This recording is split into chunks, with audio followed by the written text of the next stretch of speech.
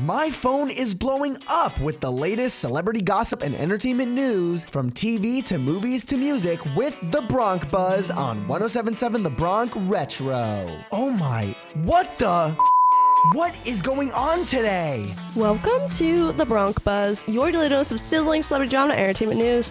I'm your host, Heather Batezel, coming at you from 107.7 The Bronc Retro, here at Rider University. On Tuesday, Netflix announced that the cast of Season 4 of Love is Blind will be premiering on Friday, March 24th. The first 5 episodes will drop on March 24th, followed by episodes 6 through 8 on March 31st, episodes 9 through 11 on April 7th, and episode 12 on April 14th. In other news, Nick Cannon is set to work with Kevin Hart on a new game show. Cannon will pick from a slate of contestants on a Who Wants to Have My Baby in a new game show hosted by Kevin Hart. In other news, The Real Housewives of Miami Season 5 reunion trailer is here.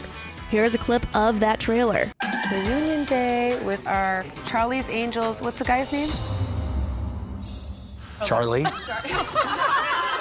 You're invited to the 3-part Real Housewives of Miami reunion. Cheers, guys. Cheers. Wow, that was strong.